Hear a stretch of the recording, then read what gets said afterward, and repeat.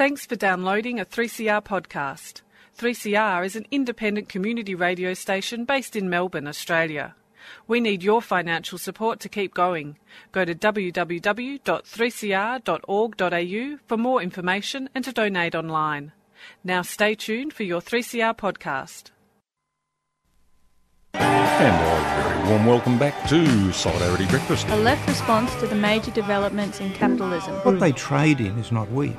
They trade in famine. A little dose of revolutionary optimism. I think it's really important to sort of express solidarity globally. It really is a deal by corporations, for corporations. 1.5 hours of the union forever defending our rights. Down with the black leg. If you think the ABC's left wing, don't listen to this program.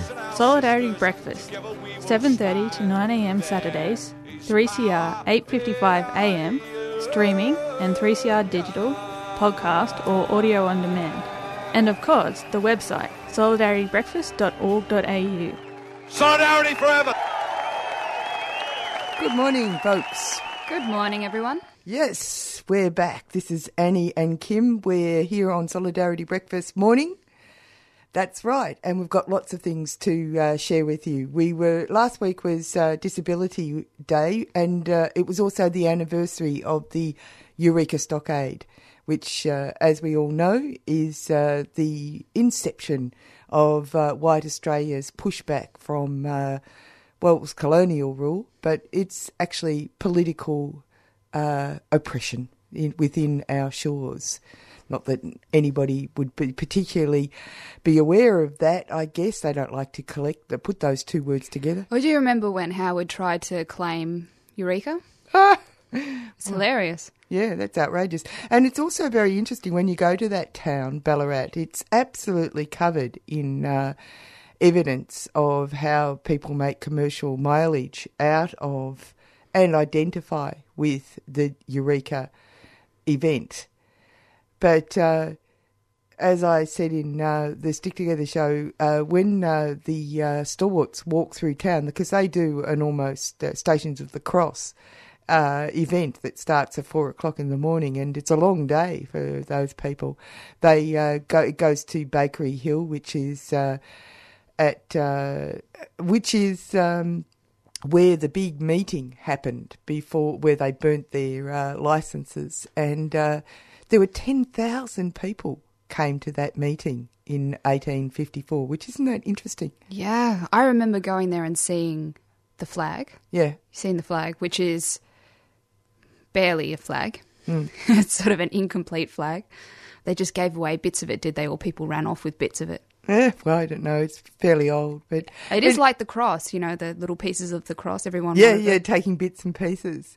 But anyway, apparently when they then go down to the graves of the fellows who were killed, each year they have to weed the graves because they are ignored. There's something very odd going on there in the consciousness of the Australian population when it doesn't, and of course this is reflected in its relationship with Indigenous peoples. Guilt. It's called guilt, actually. Yeah, but anyway, by the by, I was there for a certain amount of the time there, and it was a very interesting day, and encourage people to put it on their calendar for going there next year, because it was lovely to be amongst people who are activists and maintain the flame. It was really lovely, actually. Yeah. What are we doing on Solidarity Breakfast today, Kim? Lots of things. Yeah, we're taking you to Spain and we're taking you to Italy because two big events have been going on there. So we got to talk to Dick Nicol, and he's given us a rundown of the politics in Spain, which was very interesting because they've had 3 elections, and in the end they have a minority government of the PP party, which is basically made up of the remnants of the old fascists. But anyway, he gives us an idea of what's been going on since the political landscape has been divided into 4 instead of the usual 2. And we're going to be talking to Dr. Noah Basil about similar issues. Yes, we are. It's coincidentally. And then we're going to talk about some of the victories that have happened over the week. Of course, Kevin's going to join us with This is the Week That Was. This is the last This is the Week That Was, because that sluggard's going off on holidays. He did his last City Limits this week, and so he puts up his feet after this week until next year. And but we don't. We're going to be here live next week, and then we go into summer programming. Got lots of goodies for you for summer programming, because I've been out collecting information, and so have other people. And so instead of the best of, I think quite a few of the programs is going to be new material. So that's impressive. I'm impressed with myself. So don't forget. But today, something else is happening. Workers of the world unite.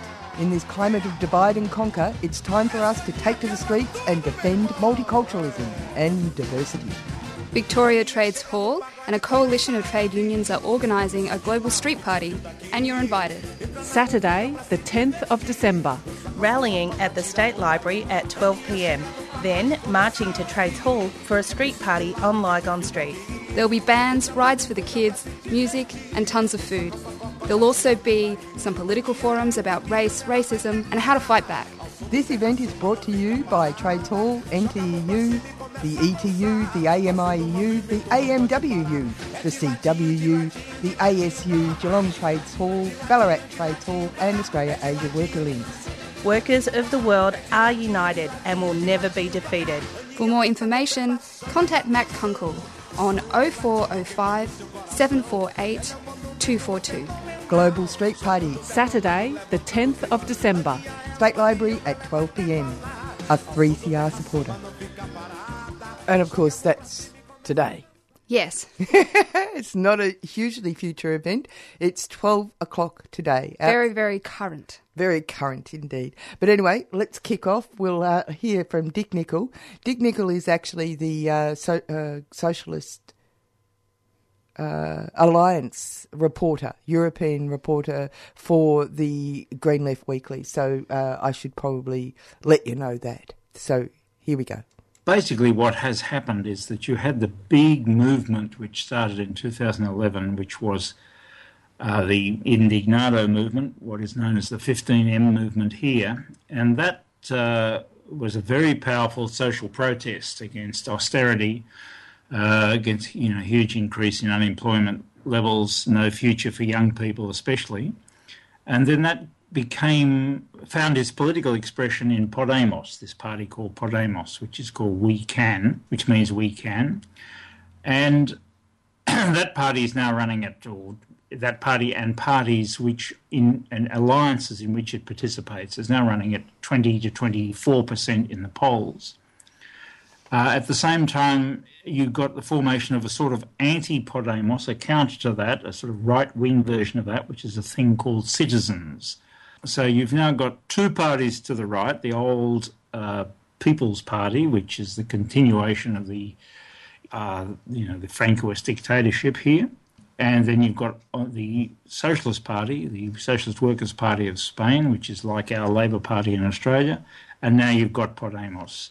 So what you've got is a sort of double contest. You've got the contest between left and right, but you've also got the contest now that you've got four parties within the right and within the left. And the most serious conflict really is the fight for hegemony, for leadership within the left between the Socialist Party and Podemos. And the most dramatic event recently was the sacking of the leader of the Socialist Party, Pedro Sanchez, because he was prepared to consider forming a left government. A properly left government, a properly left government. And the powers that be in the PSOE weren't going to cop that, so they arranged for him to be sacked. Now, is this something that exposes the fundamental corruption or power sharing that is going on behind the scenes? Yes, no, I think, yes, exactly. I think what this whole period has shown is that the two-party establishment, which was the old People's Party, PSOE establishment, had a sort of just a game which they organised between themselves. They were, of course, competing ferociously for power, for government between themselves, but they weren't going to have any newcomers come on the scene if that could be avoided. And that has all fallen apart now with this four-party system.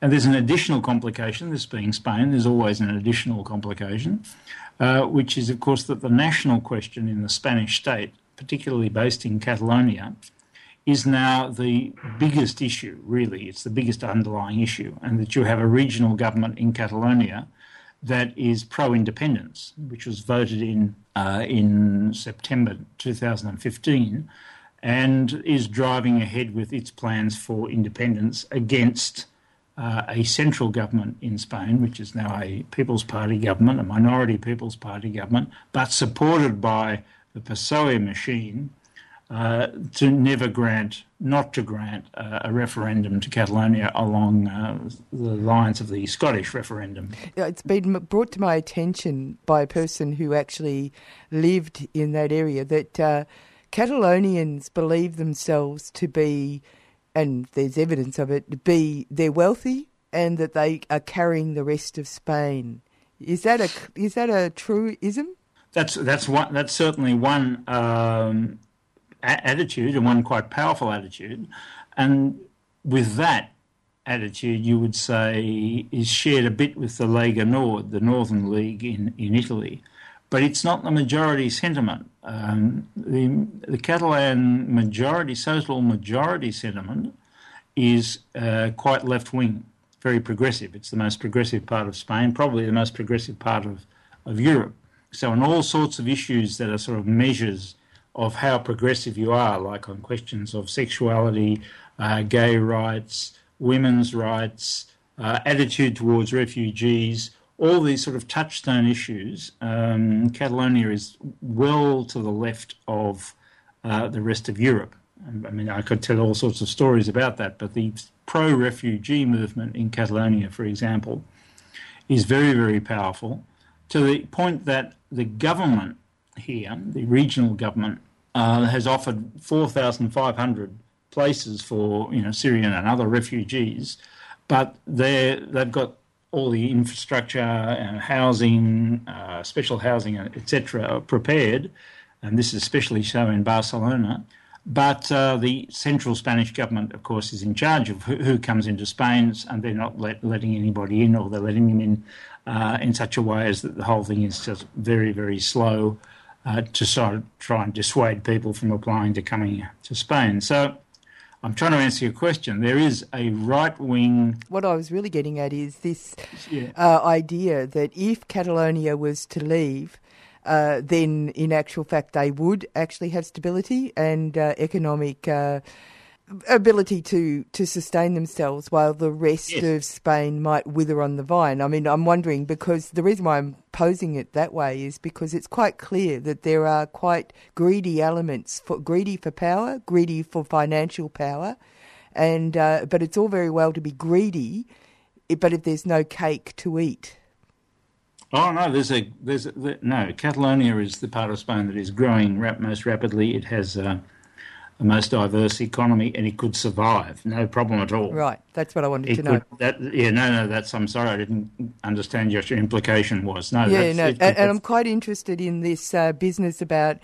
It appears that the pull by Podemos has fractured the legislative or democratic, in inverted commas, arrangement that they've got going there, because actually the splinters of the old fascist regime has got back in. In fact, I love this quote that you've put in your paper, your article.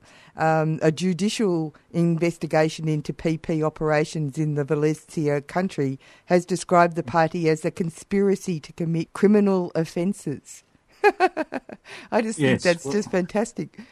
Well, you touched on quite a few things there. I mean, the PP is many things. It is the continuation. A lot of the PP are people coming out of the old Francoist regime.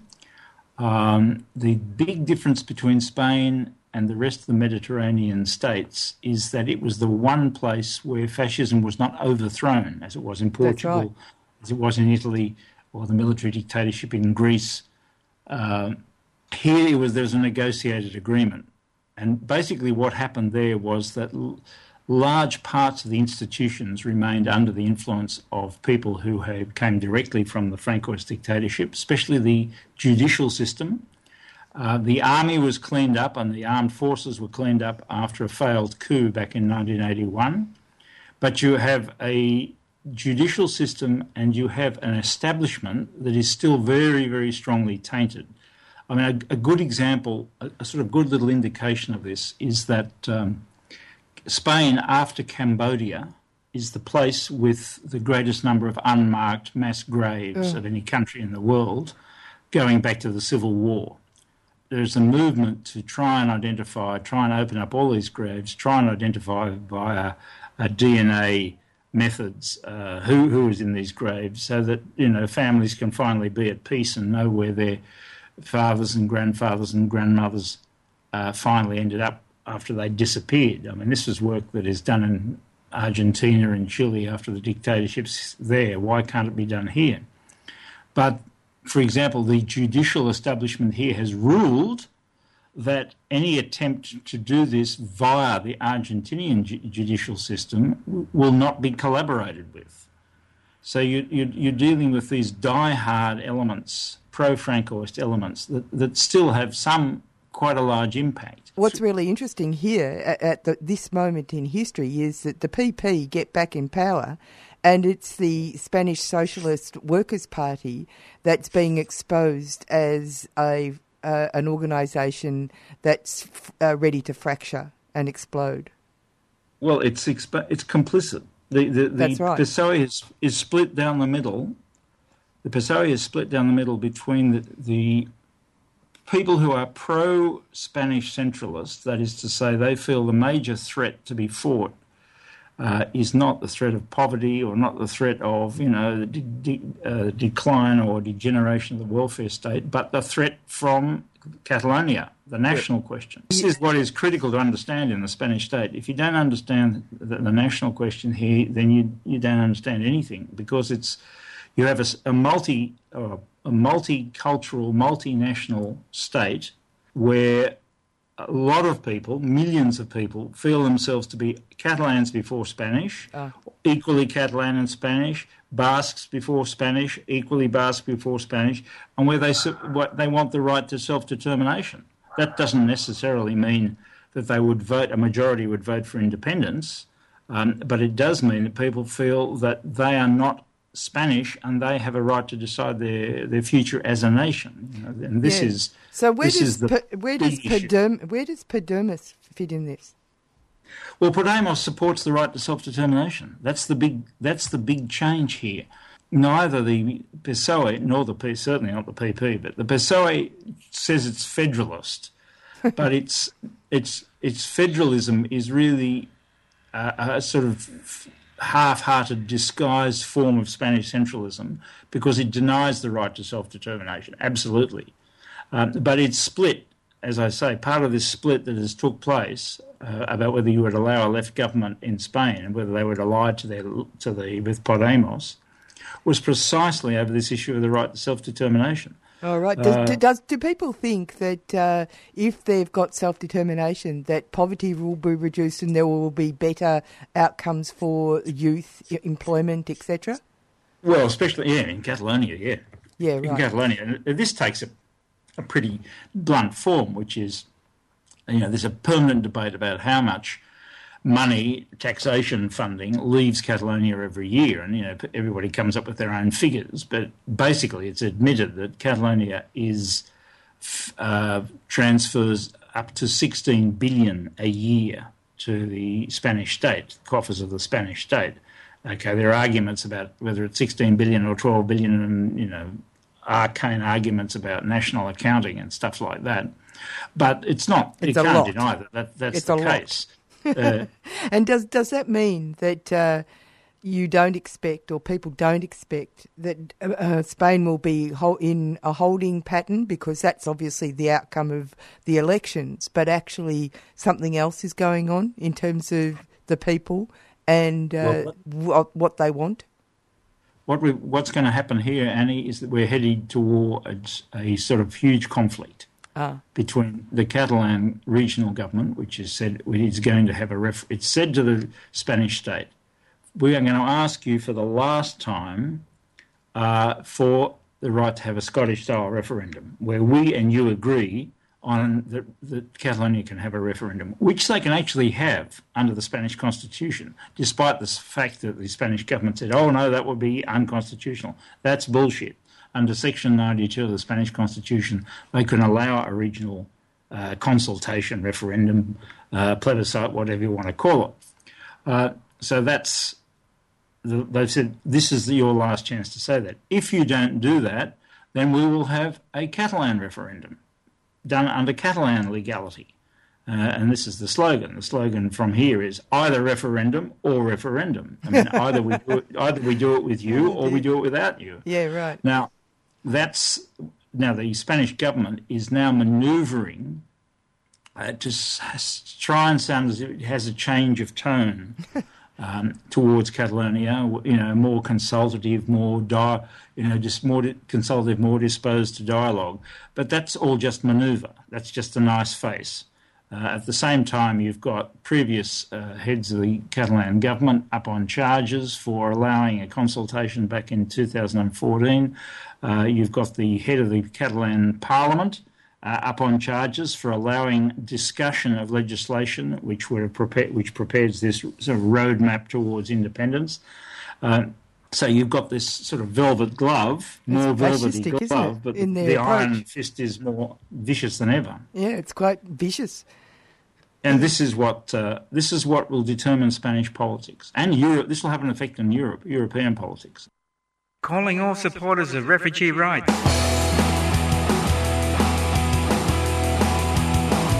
Join the Refugee Action Collective for the Human Rights Day fundraiser on the 10th of December at the Reverend's Hotel, Footscray. Come and enjoy some of Melbourne's best music, comedy and performance poetry. Your support helps with costs of future RAC campaigns for refugee rights. Check out the Reverend's Hotel's website for details.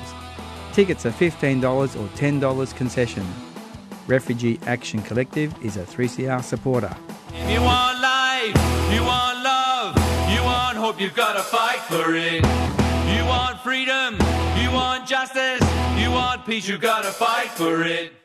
Oh, that's such a great tune. If you want freedom, you've got to fight for it. Yes, you can only take it. Yeah, that's exactly right. You're not given it.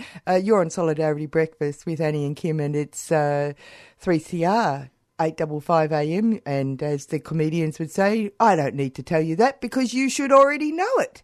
And we've just been listening to Dick Smith. Oh, sorry, not Dick Smith. Oh, Thank God. That would be just too horrendous. Especially at this time in the morning. Yeah, it's right. What's wrong with that man?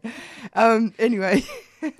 Nationalism is the virtue of the vile and the vicious, and I think that applies to Europe as well as Dick Smith. Yeah, exactly right. Maybe that's why the Freudian slip. Anyway, Dick Nicol, who lives in Barcelona and is a freewheeling journalist, but effectively who looks at the rise and fall of various elements, but from a leftist point of view. And he was able to give us a view of what's going on in Spain. Now he's going to give us a little bit of a view of what's going on in Italy, because also there's been great movements going on there. We only get little bits and pieces on our media here about this, but of course we've got to remember that Europe as an economic engine is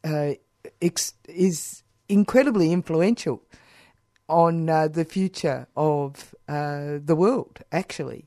They are in control of something like 30% of the GDP of the world. Well, that's why they all banded together to form a bloc against Well, the United States. That's exactly right. Now it's all falling apart. All falling apart. All falling apart. Good on you, Cameron. Yeah, the best plans made by mice and men. Let's go to Italy because they were having this referendum around changes to Senate arrangements, which failed, and then the leader of the country had to bow out because he foolishly tied his fate to the referendum. Can you tell us what the left thought of the changes that were being mooted for the Senate? Oh, the left was opposed to the referendum, opposed to the changes. I mean, this was it's sort of a bit hard to explain. What this was a referendum which was so complicated, had so many proposals.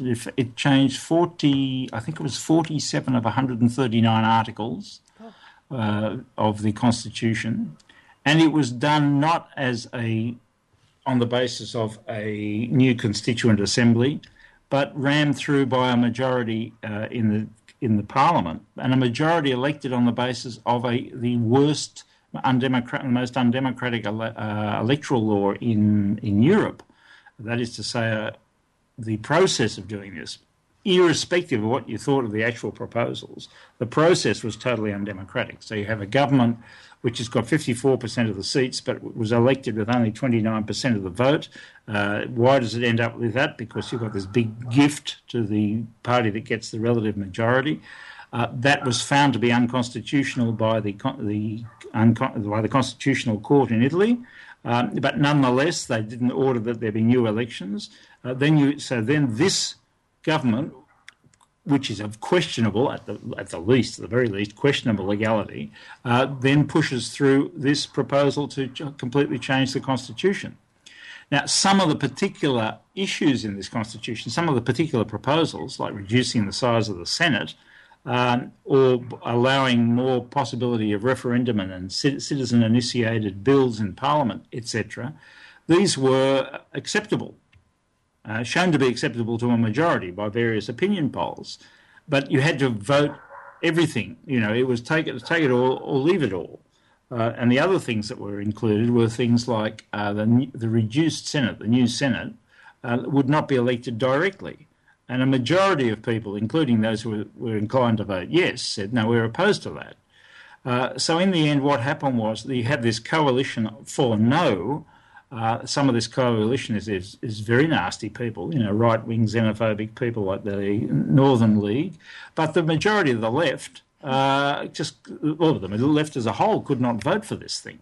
They just couldn't vote for it. I mean, I have quite a few Italian friends who said, you don't like voting alongside the Northern League and people who come from fascism. But what this reform would have introduced would have been a system whereby there would be an election every 5 years, a winner-take-all election, so that elections would have been basically a plebiscite on which leader you like, and then they would run the country for the next 5 years. So Mussolini-style arrangement.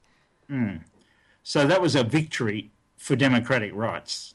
The fact that the no won this. What was he aiming to do? What were they aiming for? I mean, why did they... What they were aiming for was to be able to introduce neoliberal, basically sort of Thatcherite program much more efficiently. And they identified the Constitution, which came out of the struggle against fascism in the Second World War, as the major impediment to, operating a sort of, Thatcherite or more Blairite than Thatcherite, crash through or crash on labour rights, privatisation, all the items that are in the standard neoliberal agenda to increase the competitiveness of the Italian economy. So basically, they've been chipping away at labour rights, the rights of regional governments, against the state-owned, publicly owned enterprises, etc., etc. They've been chipping away for 30 years in Italy against this stuff. But they've never been able to achieve a sort of Thatcher-style breakthrough or a Reagan-style breakthrough. And Renzi thought that given the big vote he got back in the European elections, which is a very high vote for Italian politics of over 40%, that now was the chance. This was the one chance to really to introduce these sort of changes to the Constitution that would clear the road for the application of the neoliberal policies, particularly in the area of the labour market. So we should all be grateful to see the back of the filthy lot. We should be grateful that no one, but then there's the big challenge now is to make sure that it's the left that inherits that and not the right wing. This is the big problem, because who's crowing most about this is the Northern League, and then you've got also Beppe Grillo's 5 Star Movement, which is neck and neck with the governing party, the Democratic Party, and the polls. And the 5 Star Movement is right wing one day, left wing the next. You don't know where they are. So the reason this won, I think the underlying reason this won, and people tell me this, is that there was a mass movement for no, which was built up from below, independent of the parties. I say that everybody said, oh, well, this is a victory for Grillo and the 5 Stars, and it's a victory for the Northern League. But probably the reason it actually won so much was that there was this mass self-organised movement for no, which involved 700 different groups across Italy and also overseas, and which was the core of the actual mobilisation of people. The reason the arguments for the no got out there and convinced people was because in nearly every city and town of any size in Italy, there was a group of people who were out there saying, no, you can't vote for the yes, this is what it really means, and arguing the case. Oh, that's fantastic. That's really a good sign. Yeah, no, that's fine, and that's right. This is the reason it won, and you had huge, very high participation. I think it's just under 70% was the participation. That's very good. Which was double the participation for the last constitutional referendum.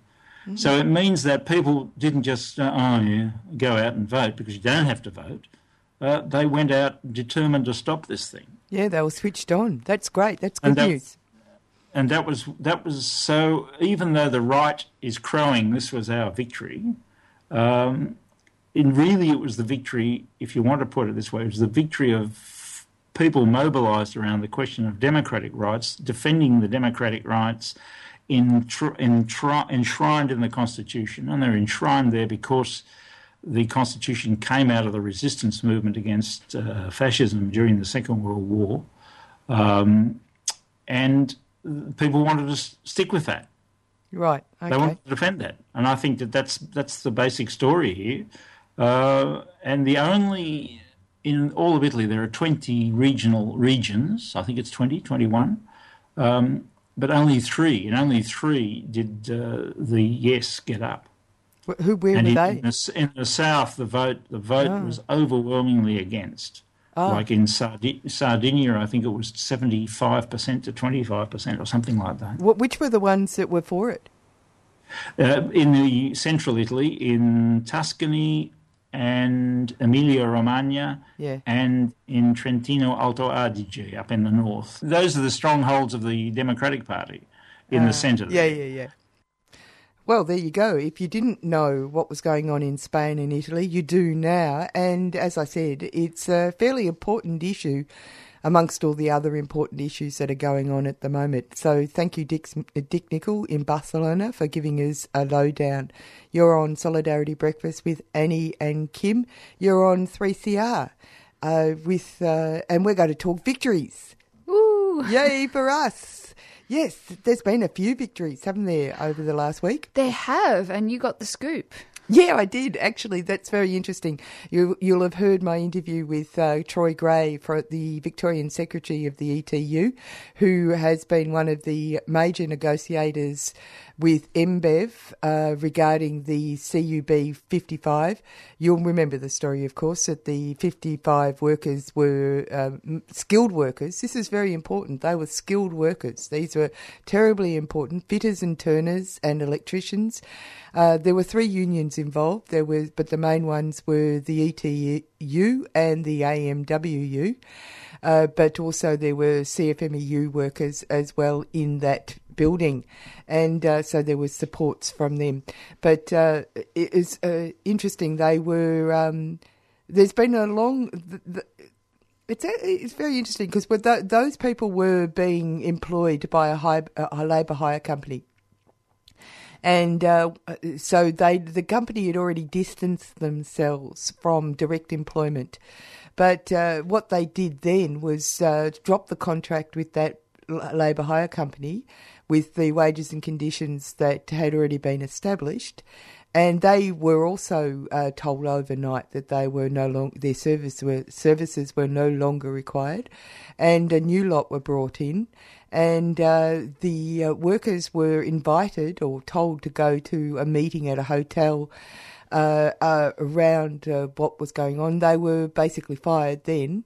They were told that they were fired, and the new contracts were 65% less of their wages, existing wages, and of course reduced conditions. And they needed to sign up if they wanted to continue to work, and that's where it all began. Very interesting, because I think as well what the company did, technically not illegal, which should be. No. But it was interesting that basically the Victorian public decided, it didn't matter how much the company got jumped up and down and crowed about how what they were doing was actually legal. Nobody cared. They decided it wasn't. Yeah, well, it's not fair. It's not fair. It's exactly. Not right and just. But I find it interesting when they, usually the law is on their side, but it gets to a point where it's not really about the law, it's about the class forces. Yeah, well, it's interesting because that you should say that. The saying that if you're fighting for something that is right and it's illegal, then you are being governed by criminals. That saying has been appearing on Facebook regularly these days as people evaluate the system that we're under at the moment. Because, of course, people like law and order. They actually like an orderly life as a general rule. And the system would not work at all unless at least 96% of the people decided that they were going to follow the rules. Yeah, it reminds me a bit of a quote from Breck, which I'll just paraphrase, but, what's robbing a bank to setting up a bank? Yeah, that's right. Yeah, well, there you go. Who said people on the left don't have a sense of humour? Anyway, my scoop was that I went down to the CUB Spirit of Eureka celebration. So because, of course, the Spirit of Eureka people, they came and talked to the organisers because they could see direct connections between the Eureka Stockade fight and the CUB 55 fight, and they actually had a ceremony and gave medals to the 55 down there on that Thursday morning. And I got to speak to Troy Gray, and I was the only piece of media down there, of course. And he went and spoke first to the men, and then he came back and he had a chat. And as he said, he didn't give me the details, but he was very happy. And so my scoop was kept quiet to the chest because Stick Together doesn't come out until the Wednesday. But coincidentally, it was announced that the victory was on, and CUB had 55 had actually been reinstated and at the same salary and conditions. Now, what's really important is that right across Australia, skilled workers are being asked in a variety of places that are, especially in the resources area, and other sort of traditionally but skilled blue collar work, being asked by multinationals to being told that their salaries are unsustainable, right? And the magic figure of 65%, the 65% is the same figure that if you go around Melbourne and you see those apartment buildings that are being built, all the signs on the outside of them, because I've started to realise that all of the signs say 65% sold off plan. Right, it's a magic figure. It's like a magic figure. It's quite a bit above halfway. Yeah, that's exactly right. I Isn't don't it? know. And then I was speaking to a lawyer mate of mine, and I'm not sure all lawyers have mates, but he was saying that that there's this interesting thing about buying off the plan, because if the timeframes don't match up, the people who have already put their name down for these things, if the building isn't finished by a particular time, they can actually lose their investment. Did you know that? No. Isn't that shocking? Oh, right. Well, because of all the fines that can be levied against No, builders. I don't know what it is. I don't know what it is. But you see, it's all about contractual arrangements. You know, you pay this certain amount for this particular time frames and all this sort of stuff. And if it isn't reached completion by a certain date, then these other things are brought into force, which, of course, as we know, that just makes sense, doesn't it? The developer can fine them incredible amounts of money if they don't do it on time, which is... Anyway, victories, victories, victories. This is a very important touchstone moment in working battles, but it's the beginning of the big battle, because right across Australia we have a government that didn't and doesn't support workers. Doesn't matter what you say, the war is on, and they are trying to make sure that we are at a race to the bottom when it comes to workers' rights and workers' safety and workers' salaries and conditions. I haven't noticed rents going down. I haven't noticed mortgages going down. I haven't noticed... Mikey's going up. Yeah. Mikey's not just going up, it's going up higher than the inflation rate, and it's going to be $8 something. Just incredible. I mean, they actually are going to have a problem with people living in the inner city because it's actually cheaper to drive. It'll end up being cheaper to drive. You know, it reminds me of a story of when I was living in Warrnambool and the Sudanese people began to resettle down there. One of the people who did good works and helped out with the community support for the Sudanese workers discovered that there was a young boy who had to arrive at a particular place at a certain time, a Sudanese boy. He would start at 4 o'clock in the morning because they didn't have a car and there was no way of getting to where he had to get to at the right time unless he started walking at 4 o'clock in the morning. That's incredible. It's starting to become really unreliable as well. Even if there are services, you can't tell whether the train will turn up, whether you'll be left on the platform. I've experienced this lots of times. Yes, because they've got that business about change. Say, oh no, we're not doing that because we've got to follow. They've got these KPIs that they have to follow, and it's unachievable. So they change. So everybody who's left on the station, oh my God, our train's not coming because it doesn't fit into a KPI. It's all pretty funny stuff because it's one of those things where the real world is interrupted by the administrative overlay. It's very funny. I think it's quite. I don't find it that funny. Kafka lives. You're on 3CR with Annie and Kim on Solidarity Breakfast. It's interesting you should bring up public transport because the RTBU are pushing for the public transport system to go back into public hands, and they maintain it will improve the service and make it more economical. I filled out their survey. You can do the survey online, and I left a completely pointless but very strongly worded comment to the transport minister. It was completely indulgent, but yeah, it started off with, the public transport system is an embarrassment to the people of Victoria, and anyway, it got worse after that. That was just because I was angry. Yeah, well, that's right, and so you should be.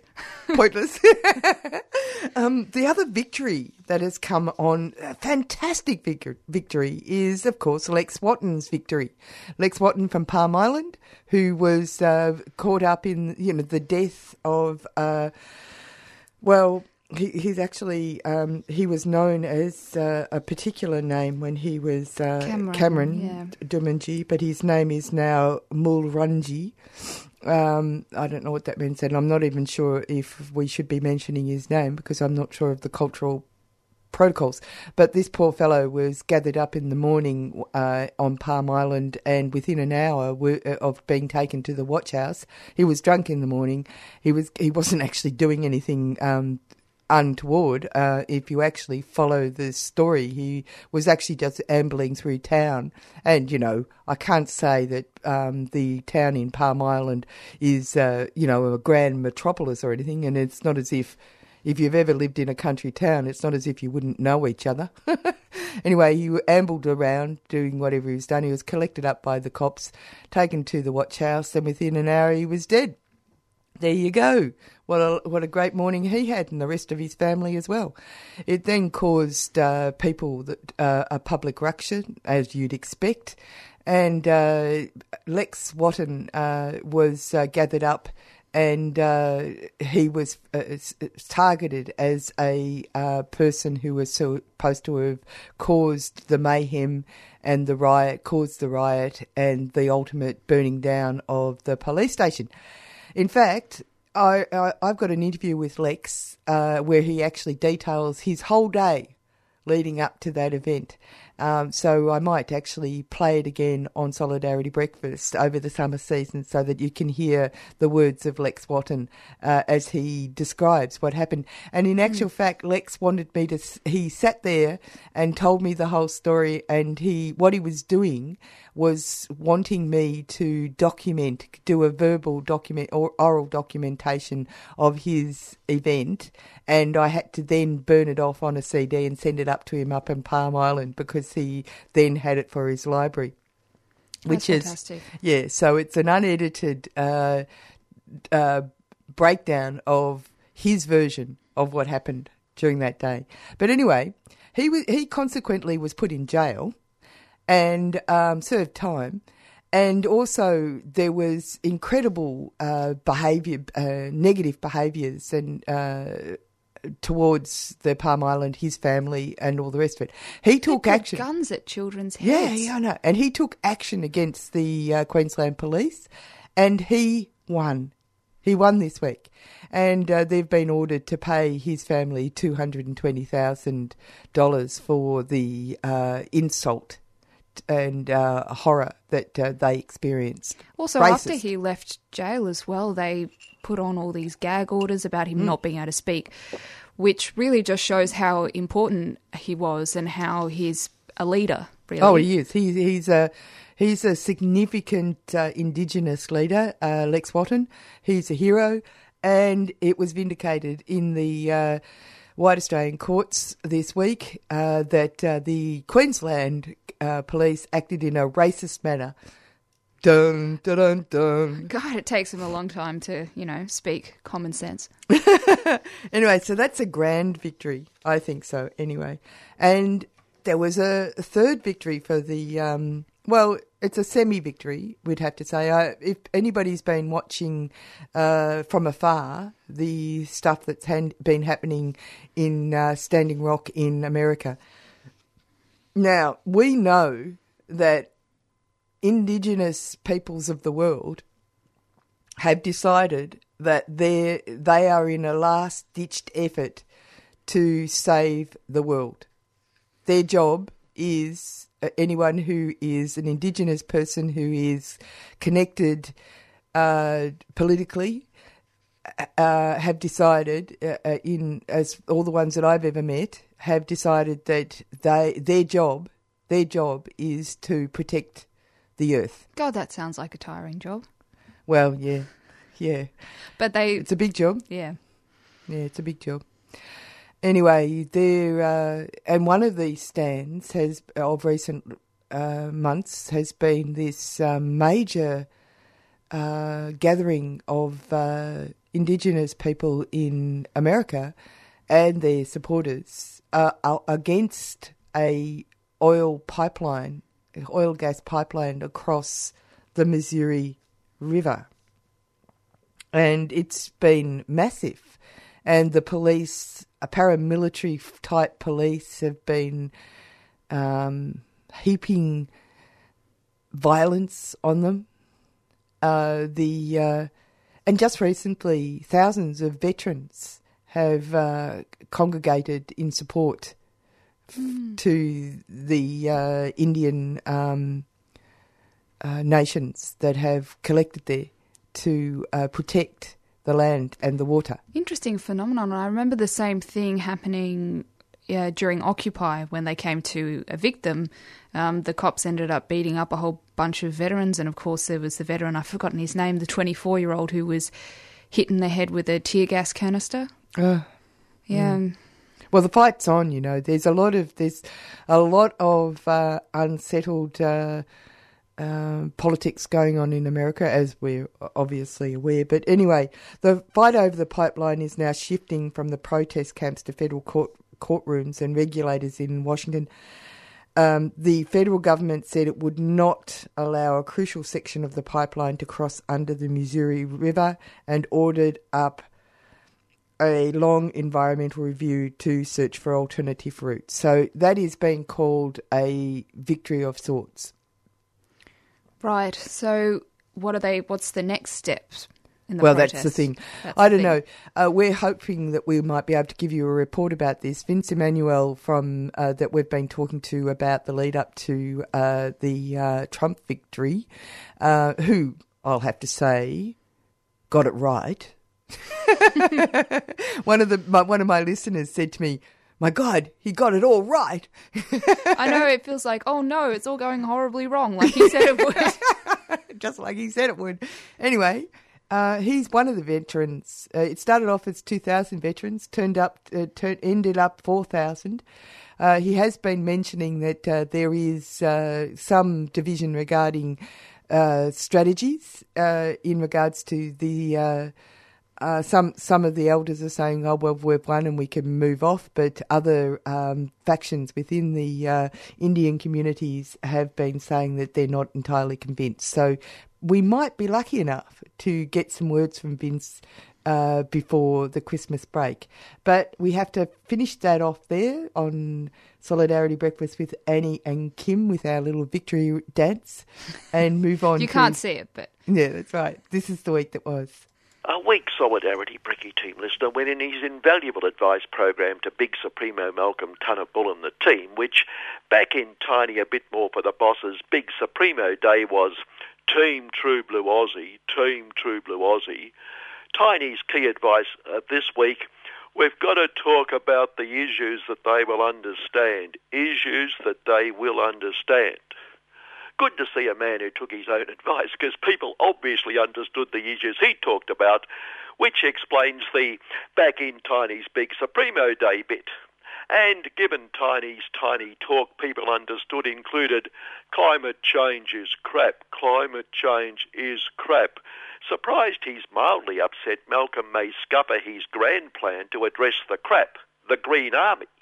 Tiny just loved train killer nomenclature, didn't he? May scupper to save $350 million to pay for the extra $100 million Malcolm promised the Greens in return for one of the deals last week, the backpacker tax deal, thereby saving $250 million in the process. No loss, because it's just $250 million from the Environment Program, and perhaps they can honour Tiny by rebadging the Land Care Program as the Land Army Program, or Mal's Raiders, or acknowledge the Greens. Richard's Raiders, that's alliterative. Mal's Military Marauders, even better. Unfortunately, Mal's Minders, the giant minds determining policy, are marauding on the climate environment front. Upset that a review of the current policy, direct inaction, might lead to something as dangerous as a policy. One of those giant mind wise policy setter-minders, Corey St. Bernardi, said reviewing climate change crap policy by including in the terms of reference the outrageous possibility that big polluters may have to pay to pollute rather than being paid to was the dumbest thing I've ever heard. And coming from Corey, that's saying something. The current seem to be doing something while doing nothing just to appease those few people who believe in the crap. Paying big polluters a fortune to big pollute is working a treat, they acknowledged.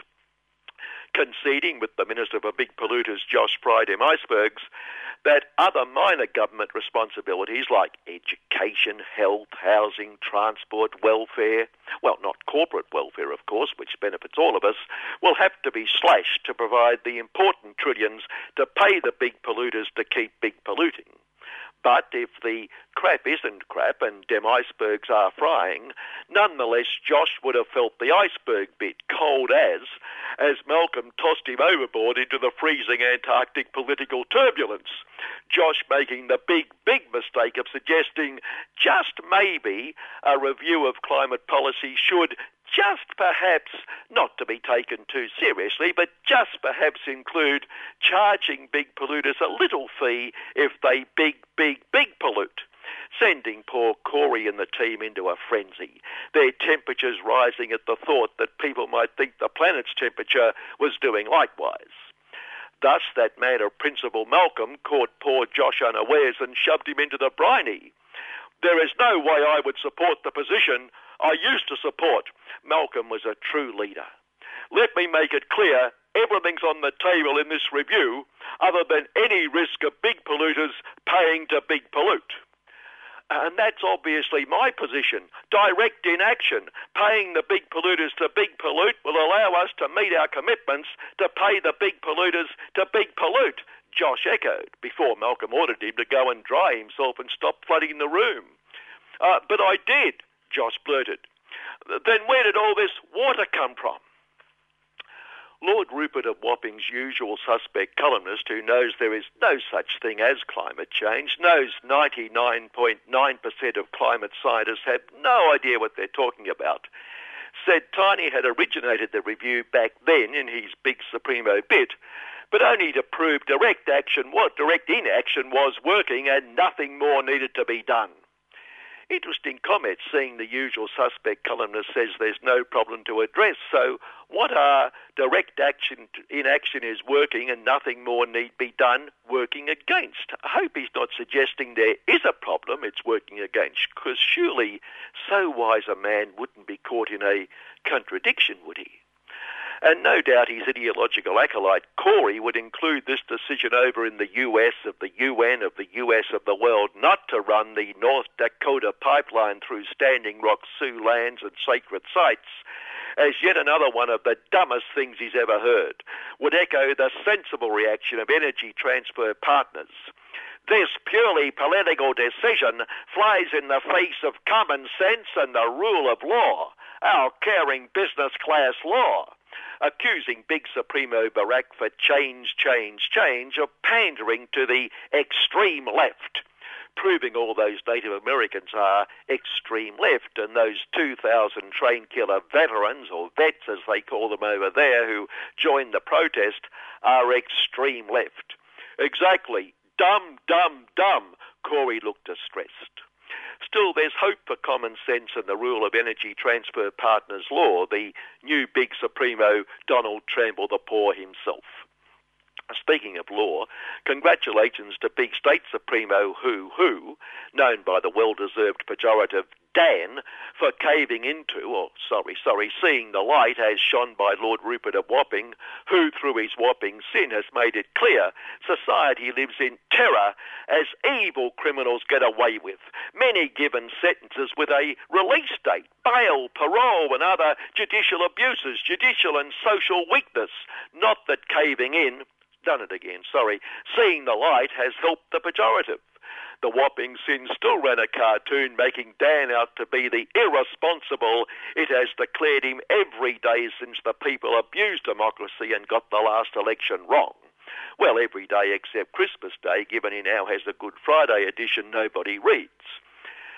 Still, it'll be a boon for the private companies who run our prisons and the construction industry building more prisons as the overcrowded become even more overcrowded. And all the extra, forces of law and order the government will release onto the streets to preserve the peace, abate that terror by arresting dangerous criminals like African kids committing serious offences such as walking down the street to buy a carton of milk. And a boon to those companies protecting us through guns, batons, sharp boots, tasers, capsicum spray, handcuffs and all the paraphernalia our proud forces of law and order strap to their bodies like suicide bombers. But we know in this case they are making it safe for us to go out on the streets again. Lord Rupert ran this big picky the other morning of all these coppers brimming with all that peaceful equipment, guns, tasers, spray, batons, smiling at us reassuringly, and I thought, don't smiling, heavily armed coppers make us feel secure. Thank you, Hoo-Hoo, also known as Dan, but bad luck. It hasn't made Lord Rupert any friendlier to your out-of-control socialism. Bit of unfortunate juxtapositioning Monday's True Blue Aussie Capitalist Review. 2 P3 stories, those items which made the news. Employers have ripped off, Capitalist Review's words, ripped off $4.6 billion from workers through withholding superannuation, including for workers who have made salary sacrifices pocketed by their caring, and separately, large multinational caring employers evading $3 billion or so in tax, although a Tax Justice Network spokesperson said $3 billion would be a conservative estimate.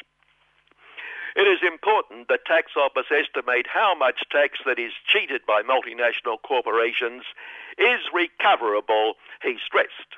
Thought we'd help him out for his benefit. Our week that was estimate, zilch, 0, naught. That range springs to mind. But the juxtaposition misfortune, opposite page, think piece if it could so be called, by one of their arch-conservative commentators telling us the government will be flat out over the break, showing how it fights to eradicate problems that cost the economy, or rather, one problem, the massive tax avoidance, the cheating of workers, I hear. Well, no, wrong.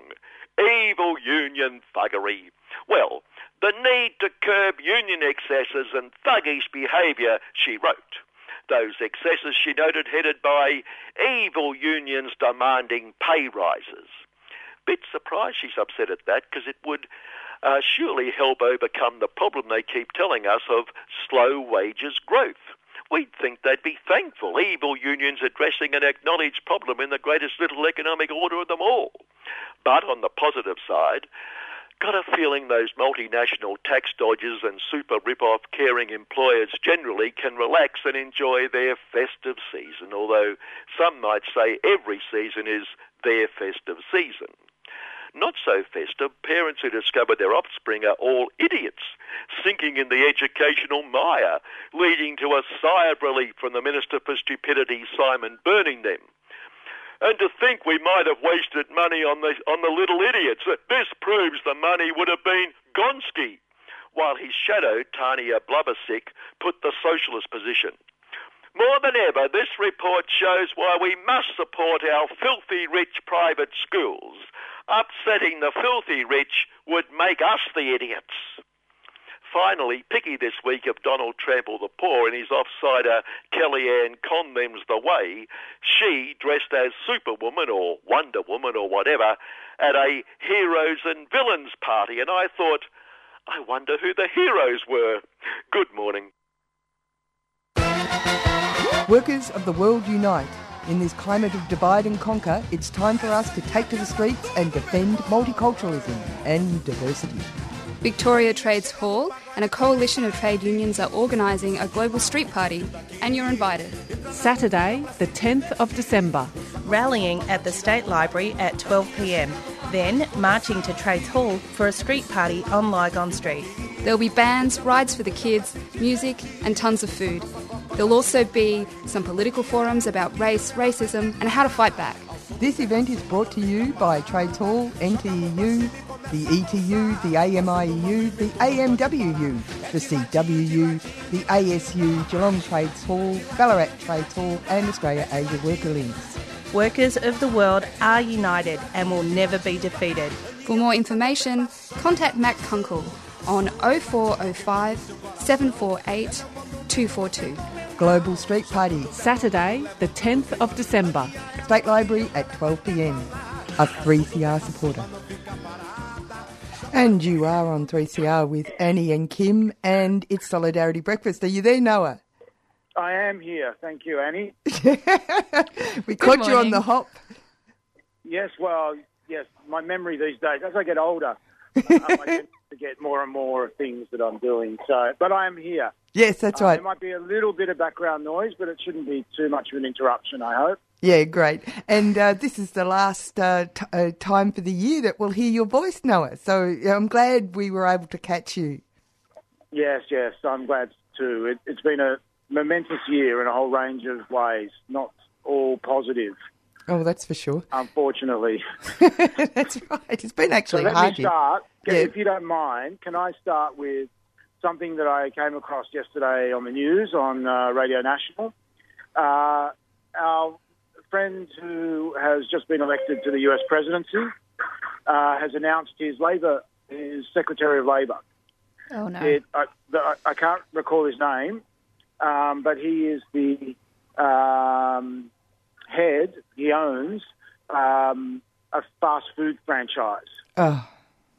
And his belief, according to the story that they told yesterday, and they did have a little bit of an excerpt of a talk that he'd given after he was announced as the new Secretary of Labour, is that minimum wages destroy job growth. And that if someone is willing to work for a dime, then that person should be free to do so. He did say he was free to do so. As we know, most women on minimum wage or below, most people on minimum wage or below are women. So, in fact, it's usually not a he, it's a she. And they're usually unable to collectively bargain or have any rights at all at work, and they're exploited and he thinks this is fine. So it's good news for low-paid workers in the US, that their pay might actually become even lower. Now, the good news, or I guess the one bit of good news, is that a lot of minimum wage is actually set by the state, by states in the US. So he may not actually be able to get his way because I think, from what I can tell, after doing a bit of research, state provisions or laws and regulations actually have a greater authority than federal laws in this area. And perhaps there could be some sort of revival of the Fight for 15 movement, which is sorely needed. Absolutely. I mean, the economic rationale, the economic logic of higher wages is impeccable. It is impeccable. You pay people more, they spend more, it creates more demand creates more jobs creates, there is a whole set of problems around sustainability and a whole range of other things, but in terms of just the general economic logic of minimum wage or higher wages, it is impeccable and has been for a long time. So, the fact that we have an orthodoxy now that says that people should be paid, that market should set the rate of pay and it should go as low as the market will allow it to, is just economically irresponsible. I suppose there's such a concentration now of monopolies that no one capitalist wants to pay for this, but it would actually make economic sense even under capitalism as a whole. If you do, they know that actually spending is a problem. People are not spending their money. Well, the market contracts. The market contracts. It's just obvious.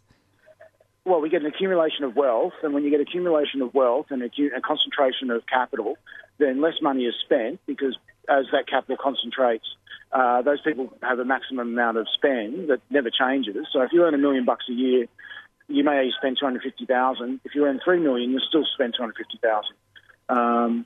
Ludicrous. So, whereas if you earn, $30,000, you'll spend all 30. If you earn 40, you'll suddenly spend 40. So, the circulation of capital when you raise people's incomes is actually, well proven in economic. The trickle down is actually rubbish. Money trickles up, and it has for 150 years. It's obvious. And the other thing is that isn't it interesting that the scum really does rise to the top? America proves it. Yes. Well, yeah. Look, I don't agree. I don't disagree at all. He's just an awful person in a whole range of ways. And now, one of the interesting stats is that 53% of white women voted for Trump. That is an and 43% of those, almost 1 in 2, had a college education. So it goes against all the stereotypes and all the expectations that women especially educated women, would vote for Hillary Clinton. But the prejudices and the patriarchy in the US is so embedded that women would prefer to vote for a man who was incredibly misogynist and, and takes great pride in his objectification of women, rather than for a woman. I mean, Clinton's campaign had a whole range of problems, but at the end of the day, the vote for Trump by white women was really a vote for patriarchy and for misogyny. It's disgusting, isn't it? It actually disgusts me, and it was one of the things that I actually pointed out. I really do think that the idea of Americans voting for a woman to become president is almost like hell will freeze over. Yeah. She did receive more of the popular vote. She did. Yes, that is right. And I don't think we should ignore that at all. It is an important thing to keep in mind. But given how far ahead she seemed to be, 2 months or 3 months out from the end of the campaign, it was still a stunning reversal. But also, I'll have to say too that there's been articles being written by journalists around the fact that the people that Trump has pulled around him, or who were his supporters, because he's only a pimple on a bum. Basically, he's a pimple on a rather appalling body, the supporters of Trump are the people, the corporations that have actively created misinformation for decades through pretend grassroots organisations and supposed think tanks, but which really are lobbyists, political lobbyists. I agree, but in this case, I think there was a lot of lukewarm reception amongst some of those for Trump because he wasn't the standard Republican candidate. In many ways, he's not the conservative candidate that those corporations wanted. I read a number of things. I don't disagree with you. The general problems in the US around the perceptions of the economy, race, immigration, climate or environmental policy, all those have come out, and anti-intellectualism and a whole range of other things have come out of these think tanks. There's a great book by Oreskes and I'm just trying to think of the other author's name, called The Merchants of Doubt. I think we've spoken about it before. There's a film as well. The Merchants of Doubt is fantastic. Yeah, so as you know, it talks about mainly about climate change denialism and how so that's propagated through these think tanks and other organisations. But what's really interesting is that they trace this back to the early 1960s and the convergence of Cold War sort of concerns about communism and also the tobacco lobby's attempt to fight science regulation of smoking.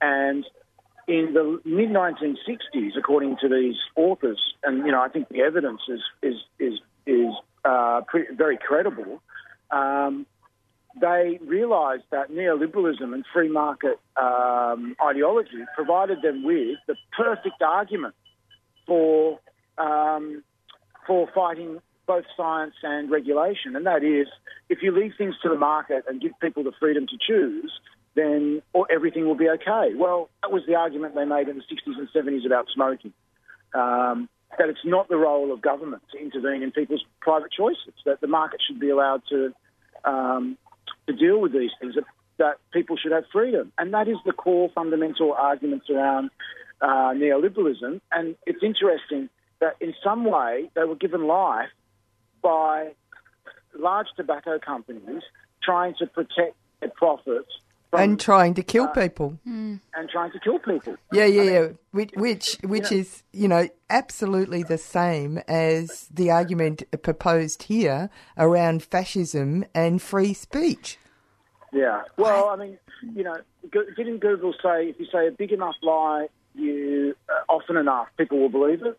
Well, for me, that's what neoliberalism is. It's the biggest lie we could possibly tell, but people tell it often enough and with authority and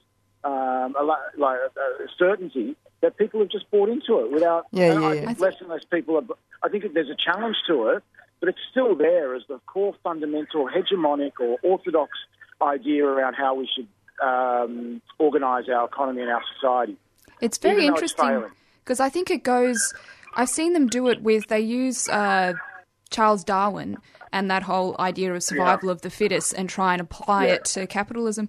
But it makes no sense because Darwin actually, he says that once because he was pushed to putting it into the book, but that's not what Darwin said. He actually didn't even use the slogan. Yeah, it's actually symbiosis. That's actually how people get along, and that's how, the mechanism of evolution. But it's amazing the way that they try and twist it. Yeah, indeed. I mean, Darwinism became the motif or the ideological propellant for people who wanted to maintain slavery, racism, and colonialism. That's how it went from being an idea about how the world evolved into one that we understand it today around social Darwinism and, as you said, survival of the fittest, and this idea that genetic mutation always produces the most sort of efficient species. Oh, it's also the reasoning behind the genocide of Aboriginal people in Australia. Indeed. I mean, social Darwinism became the fundamental foundation of colonialism and racism in the second half of the 20th century. And Darwin was not a social Darwinist, as you said. He was actually quite a committed Christian in a whole range of ways and believed in equality and a whole range of other things that were far more Victorian. He was a typical Victorian in a whole range of ways. He was actually a scientist, right? He was a scientist. I mean, he was a scientist. He was a racist, but he was a racist in the sense that all Victorians were racist, not in the sense that we understand racism today. And they're different forms of racism. It was a sense that all peoples of the world were different, and they all had characteristics. We could understand those as being part of their racial or genetic composition. But that didn't necessarily make them superior or inferior. It just meant there was a difference. That mutated in the second half of the 20th century. It was already mutating, in the second half of the 19th century. It was already mutating in the 18th century into a belief in a hierarchy of races and of inferior and superior races. But I don't think Darwin himself believed that in the same way that social Darwinists came to believe it later on. And, that was the premise on which the Holocaust was perpetrated. And we still have it today. I mean, there is, very much this. I watched First Contact, the SBS program. Yes. I don't know if you've seen it. And the first episode of the first series, I watched it on Thursday night, and I was just appalled at the blatant racism and ignorance of the people that they had chosen to participate in the show. It was just appalling, the sort of attitudes towards Indigenous people, the lack of understanding and compassion. And I've got to say, it made my stomach churn. And I know they choose these people for a particular reason, but nonetheless, I don't think they're that much of an aberration. Well, not only that, a society is only as strong as its weakest link. Well, yeah, I don't know if these are the weakest link. That's my point. Oh, you mean there's even commonly held views. Oh my God! Okay, we're all on Solidarity Breakfast 3CR with Annie and Kim, and we're talking with Dr. Noah Pacile. That's horrifying. I actually avoided it because I couldn't bear the thought of it, to tell you the truth. Yeah, I thought. So you took a bullet for us. Yes, and I'll watch a few more episodes to see whether my first impressions are correct. But I do feel that the motif of the program is, good Aborigines are people who have become like us, and bad Aborigines are not. And we shouldn't stereotype all Aboriginals as the same, because some have actually assimilated, and we should celebrate that. That, I think, is the story they're trying to tell. Yeah, I thought so too. I took that from the pictures and the whole sort of. So yeah, it's very interesting because someone did. I think it was published in New Matilda. Maybe it was Ben Eltham, but they did an analysis of the whole corpus of Andrew Bolt, and which I thought was very interesting. See, he took a bullet for us too. Took a bullet. Yeah, actually, they did it with natural language processing, so they probably didn't have to read the whole thing. But they proved. Well, they showed that that every time, Andrew Bolt, despite, he's constantly saying that he's anti-racist, every time he mentions an Aboriginal person, it's in a negative way, unless he's comparing what he thinks is a good Aboriginal to a bad Aboriginal. That's the only time he ever uses positive language around Indigenous people. That's disgusting. He is an organic intellectual of the... I would say the Murdoch ruling class. There's no doubt about it. He's a mouthpiece for the most prejudiced and political wedge-driven journalism that I've read. He is really, I think, the worst journalist in Australia. And also they push him unbelievably. Like, it's quite clear that he is a paid-up member, because the fact that his rather boring program on mainstream TV was then catapulted to Sky and all the rest of it. I mean, he bores people to death, but they're not going to allow him to disappear from the scene because he fulfills a particular character role in the political landscape of Australia. Yes, he does. He does. And he distracts people from the real issues. That's exactly right. I don't even read him because I give him no oxygen at all. But he quite clearly has an effect because that's his role, to have an effect. He does advertise things for the left sometimes, though, by denouncing them. Yes. Well, we like characters. We like characters. We like the Baroque, and that's where he fits. But I was quite interested. I don't know what your opinion. I know this is a bit left field in regards to what we discussed. We wanted to talk about, but Nick Xenophon and Darren Hinch, as senators, auctioning off workers' rights. Negotiating workers' rights out of the picture for spurious reasons. What's your view on this? I actually haven't come across this story, Annie, and I'm appalled if it, that they would. But in a way, there is a. Yes, Xenophon, I find, I don't know Darren Hinch that well. I guess he's really a figure in Victoria rather than New South Wales. And he has been. I know he had a national program for a while, but he's really I guess his fame is down there more than. Well, I think the principle that you can negotiate off workers' rights at all. Well, that's right. I mean, I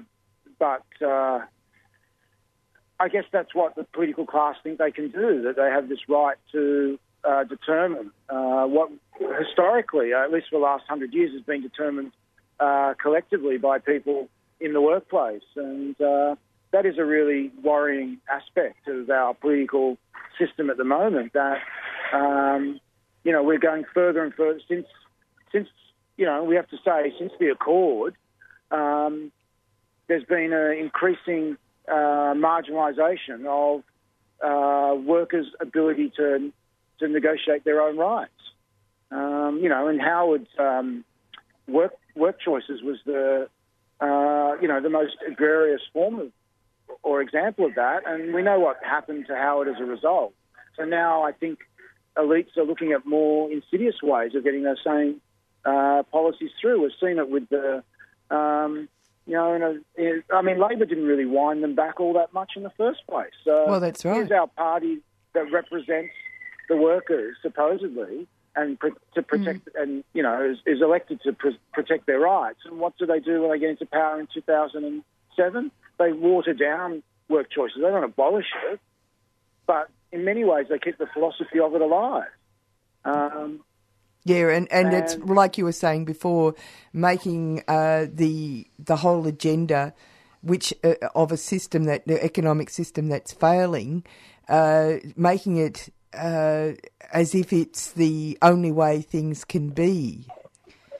Yes, yeah, indeed. We're told that there, you know, and Morrison's doing it at the moment with his, you know, Australia's economy is in dire need of more austerity. Well, in fact, you know, history tells us that when the economy is starting to contract, government should spend more. Yeah, and not only that, it's not that he's an incompetent.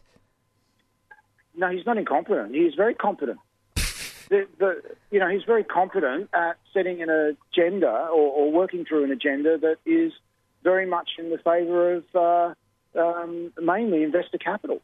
Yeah, exactly. You know, it's not even... I would say retail capital and manufacturing capital in Australia would be aghast at these policies if they actually thought about them from their own interests. You know, the petty bourgeois class, you know, shop owners, restaurateurs, if they were thinking about their own interests, they would be voting against any attempt to restrict government spending. I think it was interesting because a bunch of those sort of people were actually for the mining super profits tax. And I think that's one reason that Rudd thought he could maybe, you know, do something in the interests of Australian capitalism as a whole, but the mining sector's too strong. Yeah, and I think we're seeing this wedge or this polarisation or division within the sort of capitalist class. And Trump is an example of it. You know, there's investor capital and sort of big monopoly capital who are supporting him. But I think Clinton got a lot of support from traditional capital, the more nationalist sort of bourgeois class in the US, which usually has some progressive politics, but also, you know, social policies or politics, but quite economically conservative ones as well. Well, we live in interesting times, Noah. I actually think quite dark times, to be honest. And, yeah, I think so too. You know, I think we're on the precipice in a whole range of ways, and it'll be interesting to see how humanity which way it pulls in the next few years. Because if we're seeing a shift to the right, and we have to take I think we have to take a little bit of a bit of sigh of relief from what happened in Austria during the week. But all things point to a whole wave of very right-wing racist governments in Europe by the end of next year. France, Holland, and we already have one in the UK. So, you know, there is a real danger that we are really moving into a very, very serious crisis. Political crisis as well as an economic one. Okay, so, we have to finish up. We have to finish up here. So we're going to have to finish on a downbeat, but happy Christmas to your family, Noah, and thank you very much for contributing to Solidarity Breakfast throughout this year, and we'll hear from you next year. My pleasure. Thank you very much. Look forward to it. All the best. Happy and safe holidays to everyone, to you both and your families, and to all our listeners. Oh, thank you. Thank you. All right. All the best. Bye. That was Noah Basile, and it's always great to hear from him. The Solidarity Breakfast has come to an end this morning. We went to Europe. We looked at Spain and Italy. We followed it up with a rave about the victories over the week. We then went on to This Is the Week That Was, and I'm afraid we have to leave on a downbeat because Solidarity Breakfast has been right. We didn't talk about the ecological crisis, just to further hammer it into the ground. That's right. But we will go out with David Robick's Eureka Stockade song.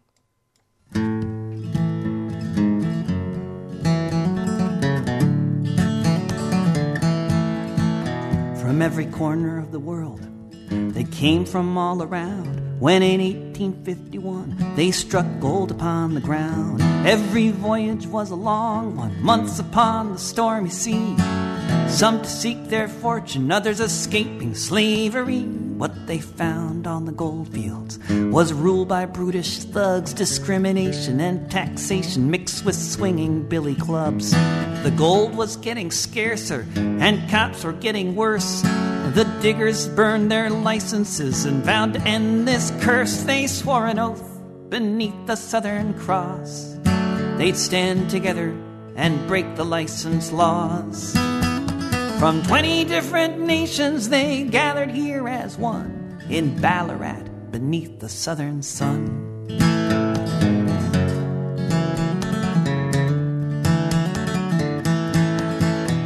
The Crown tried to divide them, giving preference to some.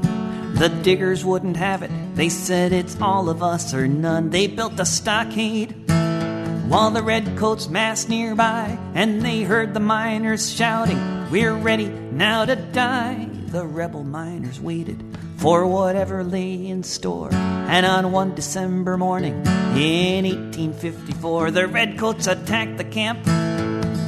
Dozens there would fall amongst these brave gold diggers who'd risen to the call. They swore an oath beneath the Southern Cross.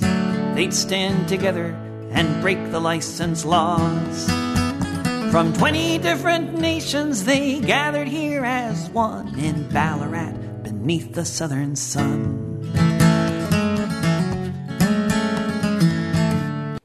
You've been listening to a 3CR podcast produced in the studios of independent community radio station 3CR in Melbourne, Australia.